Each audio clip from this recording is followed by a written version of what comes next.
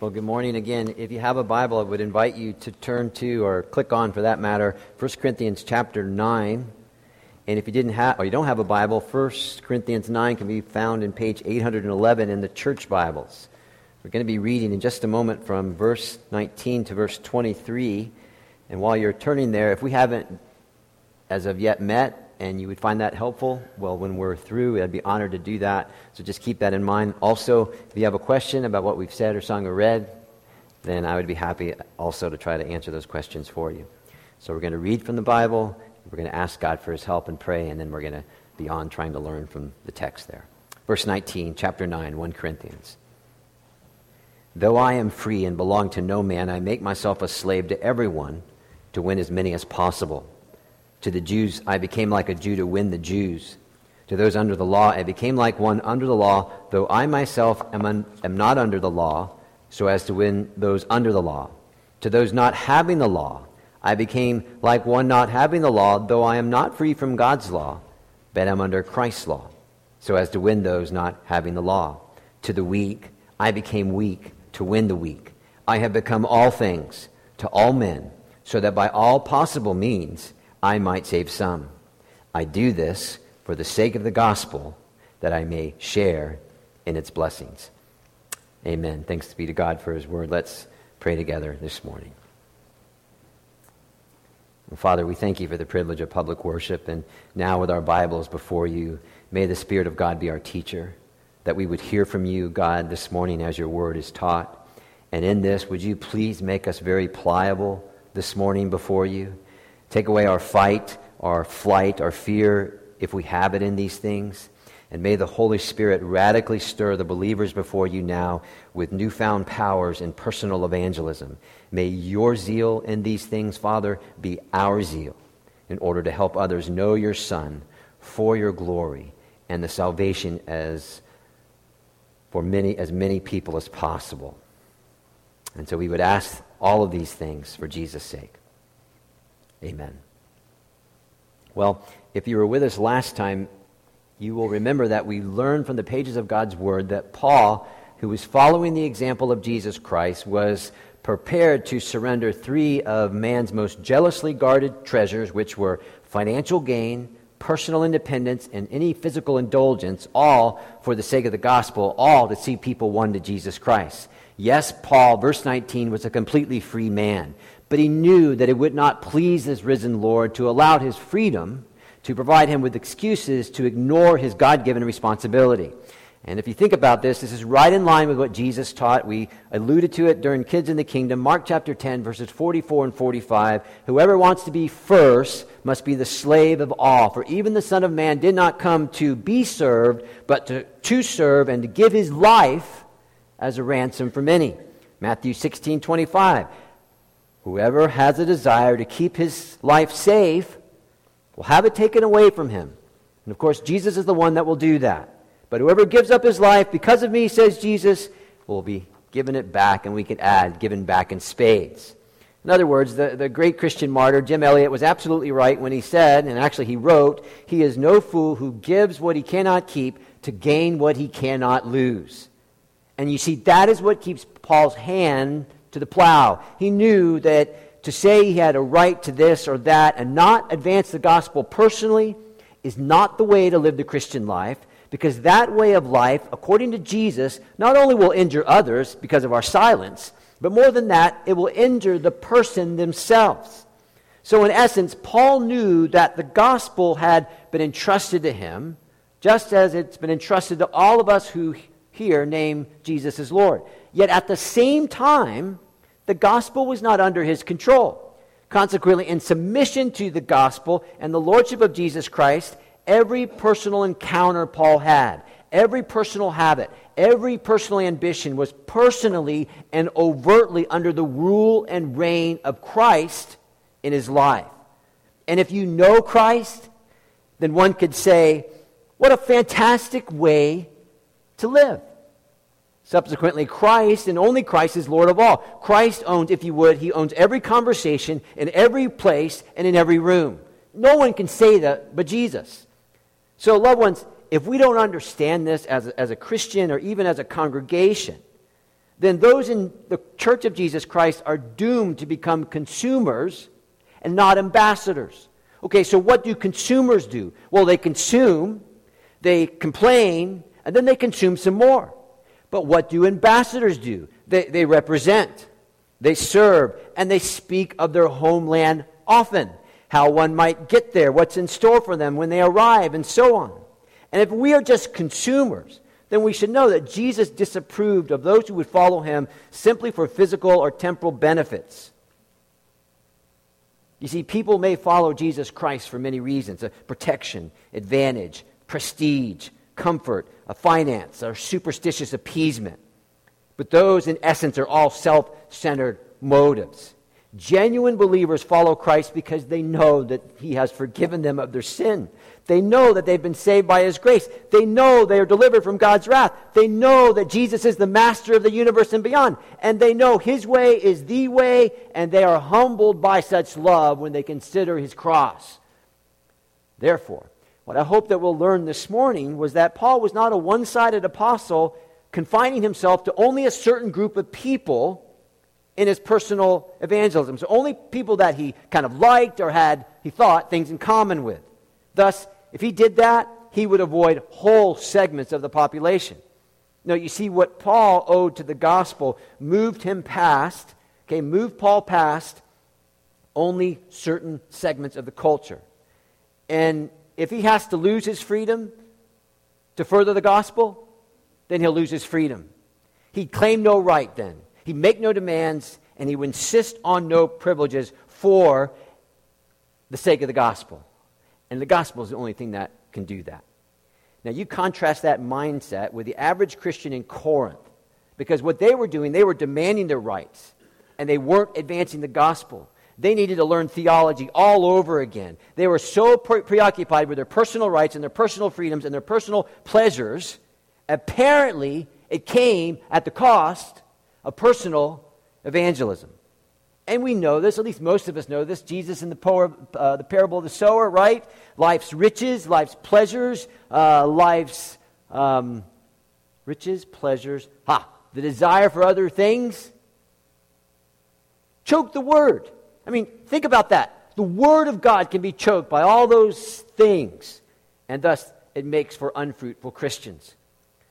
And so, while we're talking about this, Paul's so honest, so we can't be any doubt at all. When he follows Jesus, he knows that that line of living might cost him dearly. But listen carefully. It doesn't cost Paul his joy.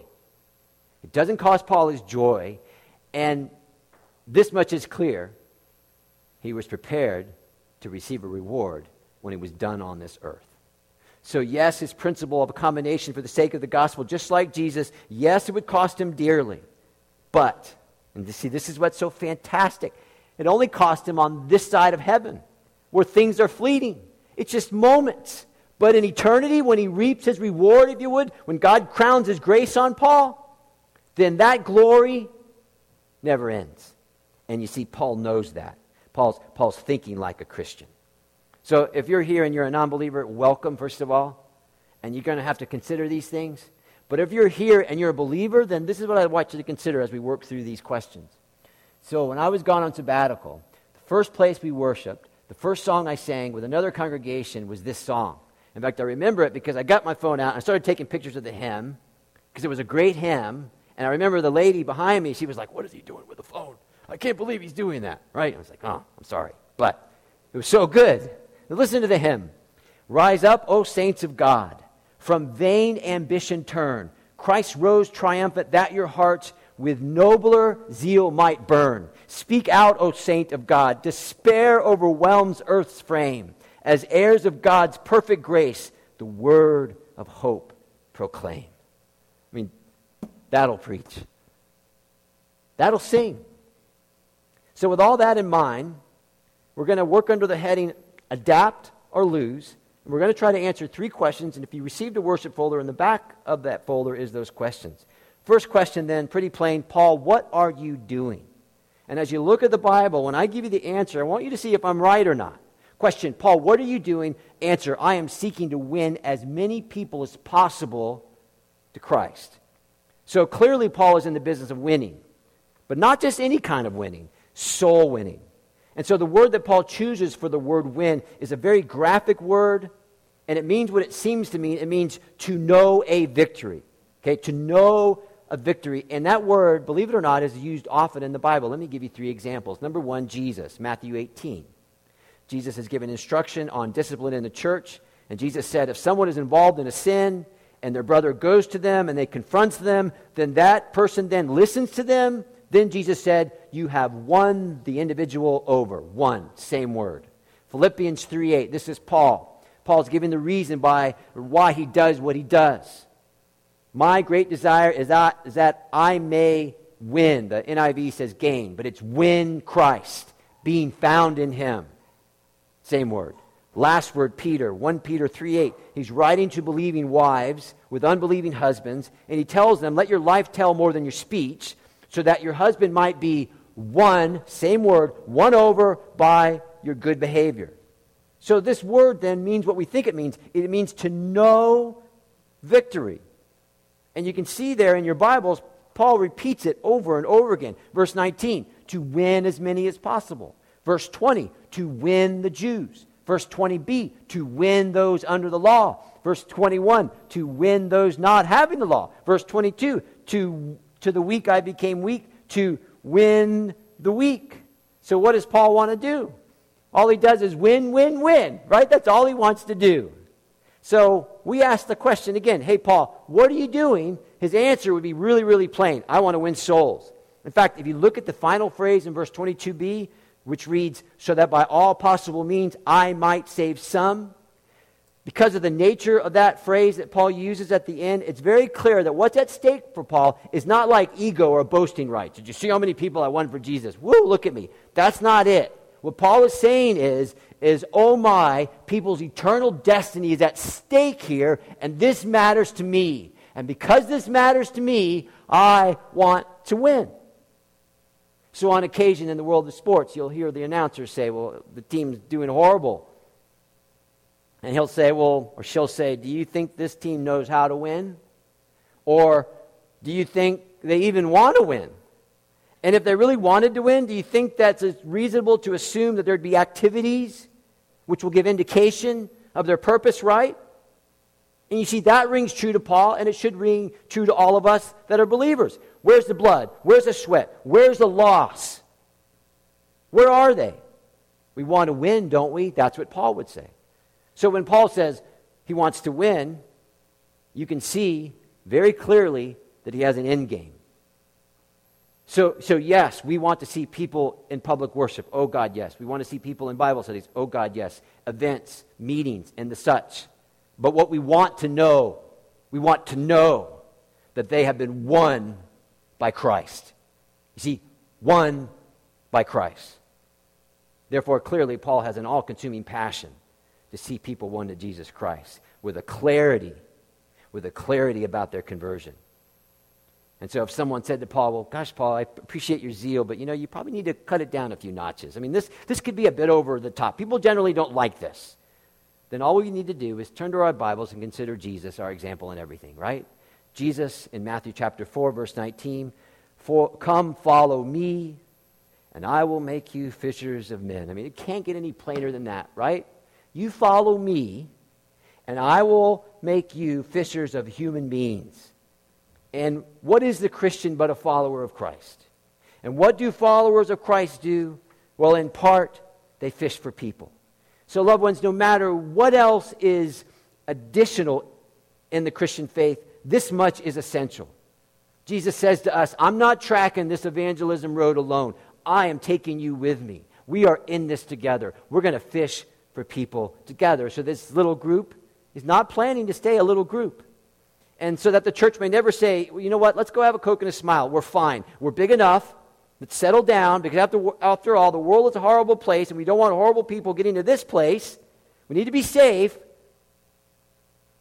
We can't let them in. Jesus would never say that. Paul would never say that.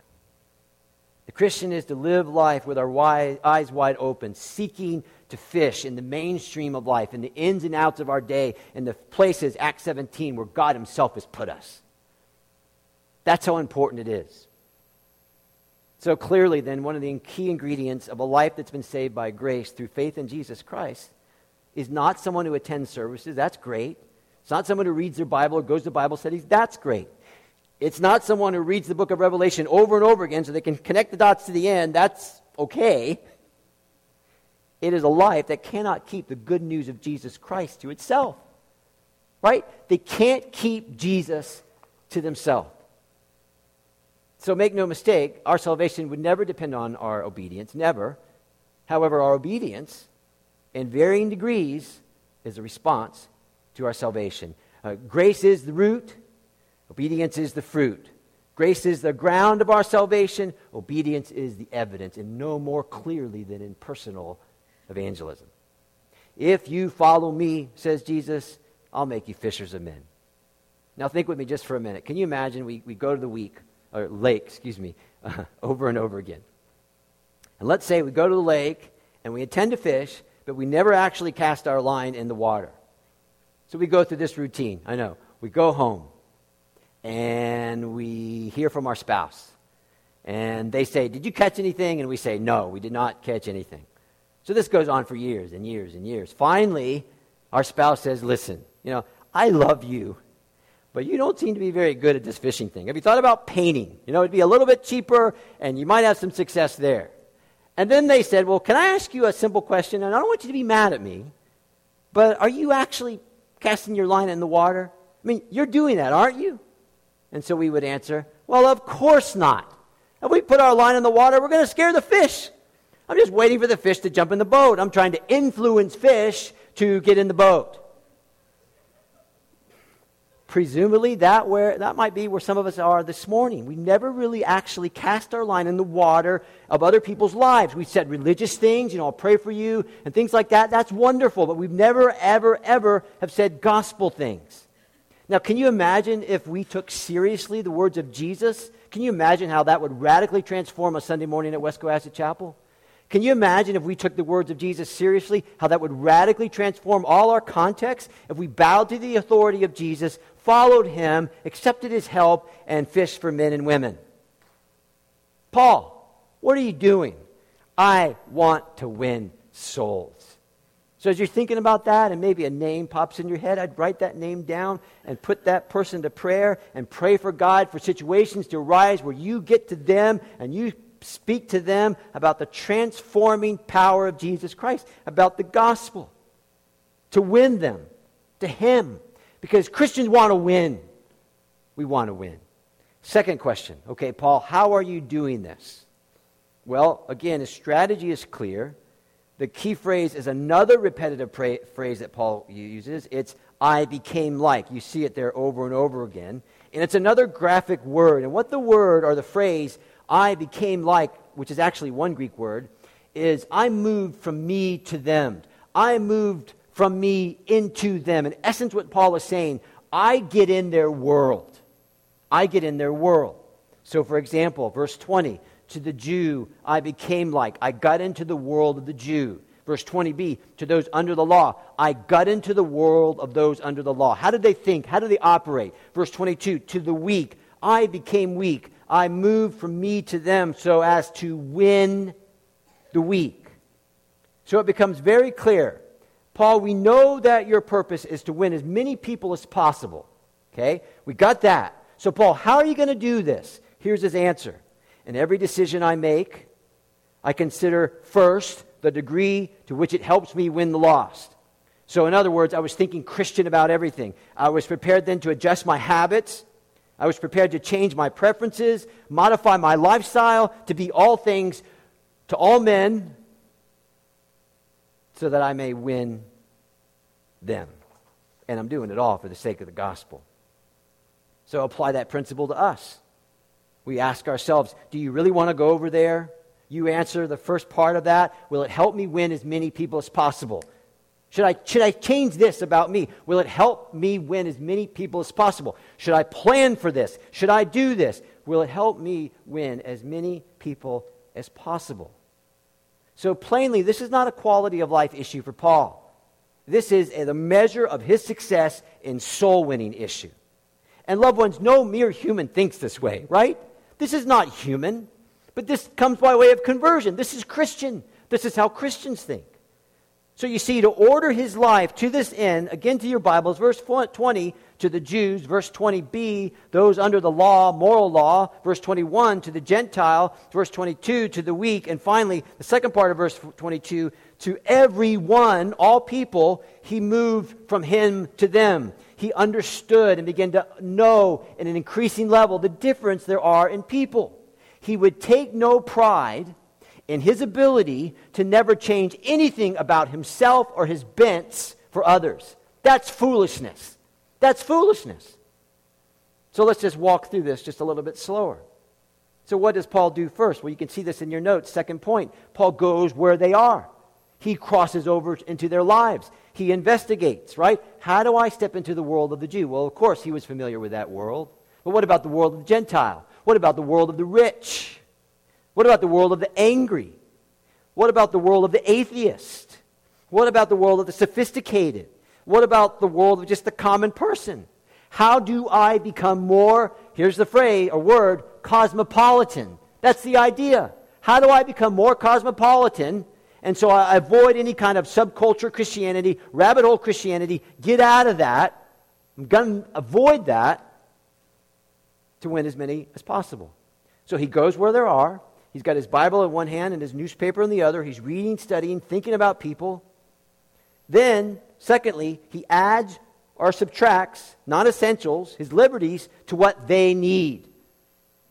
So, for example, Paul finds it fine to take a Jewish Nazirite vow, which involved the shaving of his head, Acts 21:3, to underpin Paul's commitment to the moral law, in order that Jewish Christians wouldn't be confused and say, you know what, Paul's tossing out the commandments. I can't believe it when he proclaims his gospel. He doesn't do that. He becomes as one under the law to win them. And from the Jewish point of view, he has a half-Jew, half-Gentile ministry team member named Timothy. He has Timothy circumcised before he goes out into the mission field to win as many people as possible. But, and listen carefully, this is why you have to know your Bible. Paul allows Timothy to be circumcised, but he doesn't allow Titus to be circumcised. Why is that? Well, first of all, the context that Titus was in was far different from Timothy. Timothy was about ready to go on that missionary endeavor. He wanted to be all things to all people. The gospel wasn't at stake here. What was at stake in Titus's circumstance is there were people coming into the fellowship saying, you know what, if you want to be a Christian, then you're going to have to be circumcised. And if you're not circumcised, then you're not a Christian. And Paul would say, I will have none of that. This is Galatians 2 and 3 and following. So they came in, they were playing mind games, trying to fiddle with the gospel. And Paul and Titus says, no way, I will not be circumcised in this context because it's not necessary to be a Christian. And you guys need to know that. So that's Paul. He starts where people are. He goes over to them. He adds or subtracts non-essentials to fit their need. And thirdly, he continues to cling to the gospel truth. That's verse 22b. By all possible means. Listen carefully.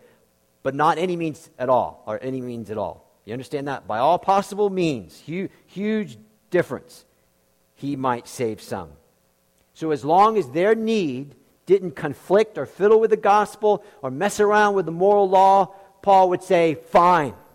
He's not going to break the commandments. He's not going to change the gospel. He just tosses every one of his liberties, every one of his personal convictions, every one of his personal bents and habits. They're free to be tossed.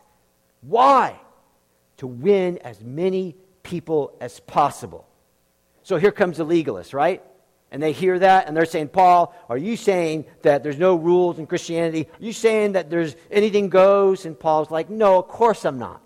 Or on the opposite extreme, the antinomianist who says, you know what, we don't need God's moral law at all. In fact, the only law we need is love. However, we get to define love our way, not God's way, which is in the moral law.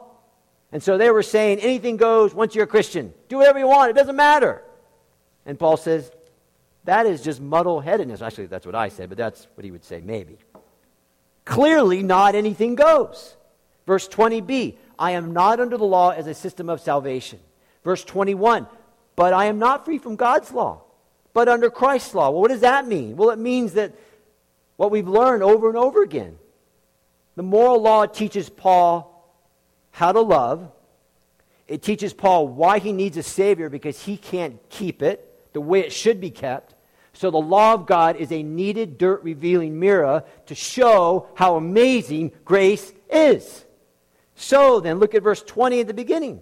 I'm going to step into the Jewish world, become as one under the law. I'll put on some ceremonial customs the right way. I adhere to them to win the Jewish people. Verse 22b, by all possible means, then, does not mean by any means at all, right? Because any means necessary, if you would, that's too much in our day, right? That's too much. Paul would not say you need to become like the world to win the world. No, we don't. No, we don't. Now, here it is. I lost this in the first service. I found it in the second, finally. So on April 30th, there was a lovely young lady who wrote an op-ed piece for the Washington Post, and she was talking about millennialists, that young group of people, and the title, Want Millennials Back in Pews? Stop trying to make church cool. Right? Young lady. Rachel Evans is her name. And she says this, young people don't simply want a better show, and trying to be cool might be making things worse. And then she quotes a lady named Amy Peterson. I want a service that is not sensational, flashy, or particularly relevant. I can be entertained anywhere. At church, I do not want to be entertained. I do not want to be the target of anyone's marketing. Listen to what she says. Great line. I want to be asked to participate in the life of an ancient future community. Isn't that great? Be part of an ancient but future community. And then there's this young man named Ben Urban that she quotes. When a church tells me how I should feel, clap your hands if you're excited for Jesus, it smacks of inauthenticity. And then she backs up some of her thoughts with a whole lot of data of why millennials aren't part of a local church anymore. So we don't need to play dress up, do we? To win people to Jesus? I mean, you don't really want to see me in skinny jeans, do you? I don't want to see me in skinny jeans. In fact, it's hard enough seeing me in the morning, but that's another story. If you follow that line of logic, I got to be dressed young to get to the young, then what about the older people? So do I need to start wearing Bermuda shorts and Hawaiian print shirts to win my senior citizen friends? Do I have to play that game? Do I have to play dress up to win people? Do you find that in the gospel? Do you find Jesus having wardrobe changes? Just once, right? What was happening? Well, they were stripping him of his clothes so he could die naked on a cross. We need to be better at these things. We need to think harder. We need the church. People need church services. They need to be part of a body. They need to be part of the in and out of the part. Church life can be difficult. Okay, yeah, but man, it can be so wonderful as well. And God has chosen the church to be the chief way that he works in people's lives. So you see, Paul's example to win souls is that everything about his racial identity, gone. Any religious sensitivity, he loses. He subjects himself, his conscience, to that of others. He never dismantles the gospel. He never dismantles the moral law so that he might win some. Right? So we have to ask ourselves questions. I had to ask myself questions this week. There weren't easy questions. Are we able to make wholesale changes about the way of life for the sake of the gospel that we have? We might have grown to love this way of life. We may have grown to depend on this way of life, but we see no fruit in that way of life. Can you change it for the sake of the gospel? So you've longed for a certain day to come, and it's arrived, and you say, okay, I can just pull it back a few. Would you be willing to change that for the sake of the gospel? Okay, you have your little group, and they're a wonderful group of people, but now it's become a subculture, and it's hard for people to get in. They don't know your rules, and you won't change your rules. Are you willing to shut that down for the sake of the gospel? Some of you have strong personal convictions. You take issue with things. Fine. Will you set those things aside for the sake of the gospel to win as many people as possible? And you see what Paul does. He wants the opportunity to put himself in that framework. And in order for that to happen, he's going to lose a lot of things about himself. If personal change is needed, says Paul, then personal change will come for the sake of the gospel. And we're going to have to make our own application, right? In these things, I can't make that application for you. But I can tell you, to have the heart of Jesus, what does Jesus do? He leaves the culture of heaven, if you would, and he becomes man. He takes on flesh, and he lives among our culture, and he steps into our world so that we could be saved from sin. So who's going to go to the Generation Xers? Who's going to go to them? Who's going to become like them? Who's going to become like the rich to win the rich?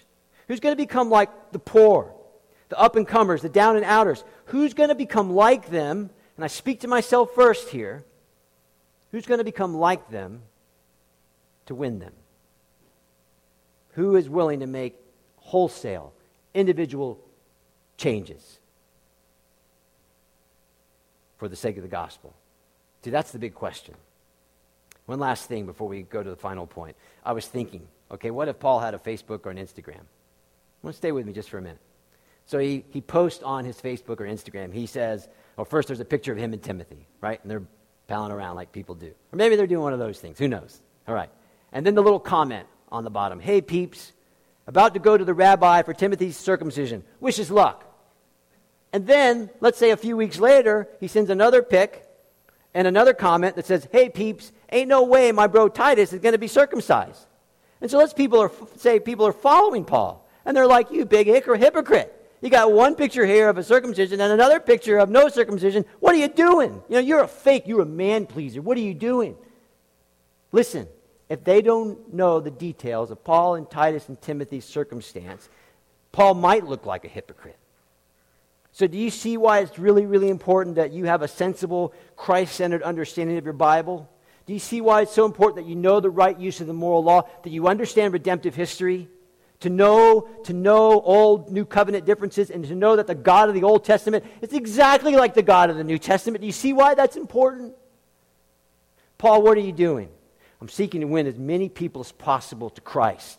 Okay, how are you doing this? Well, I'm moving from me to them. I start where they are. I lay down, delete, subtract, whatever, non-essentials, even as I'm steadfast in gospel truth. I'm not changing the message. I'm not changing the moral law, but I am changing me. I am changing me when necessary to win some. Because, loved ones, the only cultural divide there should be between us and the world is the forgiveness of our sins. Jesus never asked the pagan to cross that divide. He asked us to go to them to get to them. Finally, Paul, why are you doing this? And this is so plain, verse 23. It's the heartbeat of the talk. I do this all for the sake of the gospel. Do you see it there? I want the reality of the good news reaching as many people as possible. I want to see biblical Christians in my context. I want Christ to be really enjoyed and really known and really adored and really worshiped. I want to share in that blessing. That's why I'm doing this. Okay, our time is done. What does it mean to share in its blessing? This is it. You ready? It's so simple. You want people to be part of the family of God. You look at the outsider and you want them to be part of the family of God. You want them to love and know Jesus. You want them to be saved by grace. You want them not to be part of the wrath to come. See, what does it come down to? It just comes down to good old-fashioned love. I love you more than me, and because I love you more than me, I'm going to do everything I can to see you in the kingdom. Right? Don't you love Jesus Christ? I know you do. Those of you that I know, I know you do. Don't you love the gospel? Those of you that I know, I know you do. So let's just play a little game and then we'll be done. Let's say you don't love Jesus. And let's say you don't love the gospel. Okay? Then this is what I would say. I would say that the world that you have is the world that you deserve. Listen to John Stott and we'll be done. Our Christian habit is to bewail the world's deteriorating standard with an air of rather self-righteous dismay. We criticize the world's violence, dishonest immorality, disregard for human life, and its materialistic greed. The world is going down the drain, we say with a shrug. But whose fault is it? Who is to blame? Let me put it like this. If the house is dark when nightfall comes, there's no sense in blaming the house. This is what happens when the sun goes down. The question to ask is, where's the light? Similarly, if the meat goes bad and becomes inedible, there's no sense in blaming the meat. That is what happens when bacteria are left alone to breed. The question is, where's the salt? Just so, if society deteriorates and its standards decline until it becomes dark night or stinky meat, there is no sense in blaming society. That is what happens when fallen men and women are left to themselves and human sin and selfishness is left unchecked. The question to ask is, where's the church? Why are salt and light of Jesus Christ not permeating and changing society? It's sheer hypocrisy on our own part to raise eyebrows, shrug our shoulders, or wring our hands when the Lord Jesus Christ told us to be the world's salt and to be the world's light. If darkness and spoilness abounds, it's largely our fault, and we must accept the blame. Thank you for your attention. Let's bow and pray. Well, Father, we give glory to your name, and we thank you for the riches and kindness of the gospel. We sang it, we said it in many different ways this morning. And we thank you, God, that you want to help us, those of us that need it, and I begin with myself. So I begin where I end in prayer. Father, make us pliable to these things. Take away our fight or our flight or our fear in these things. May the Holy Spirit please radically stir the believers before you now and newfound powers and newfound convictions in personal evangelism. May your zeal in these things be our zeal in order to help others know your Son for your glory, to be saved from the wrath to come, and that we might enjoy the gospel with them. New family members, arm in arm, for the sake of Jesus Christ. And it is in his name that we ask these things. Amen.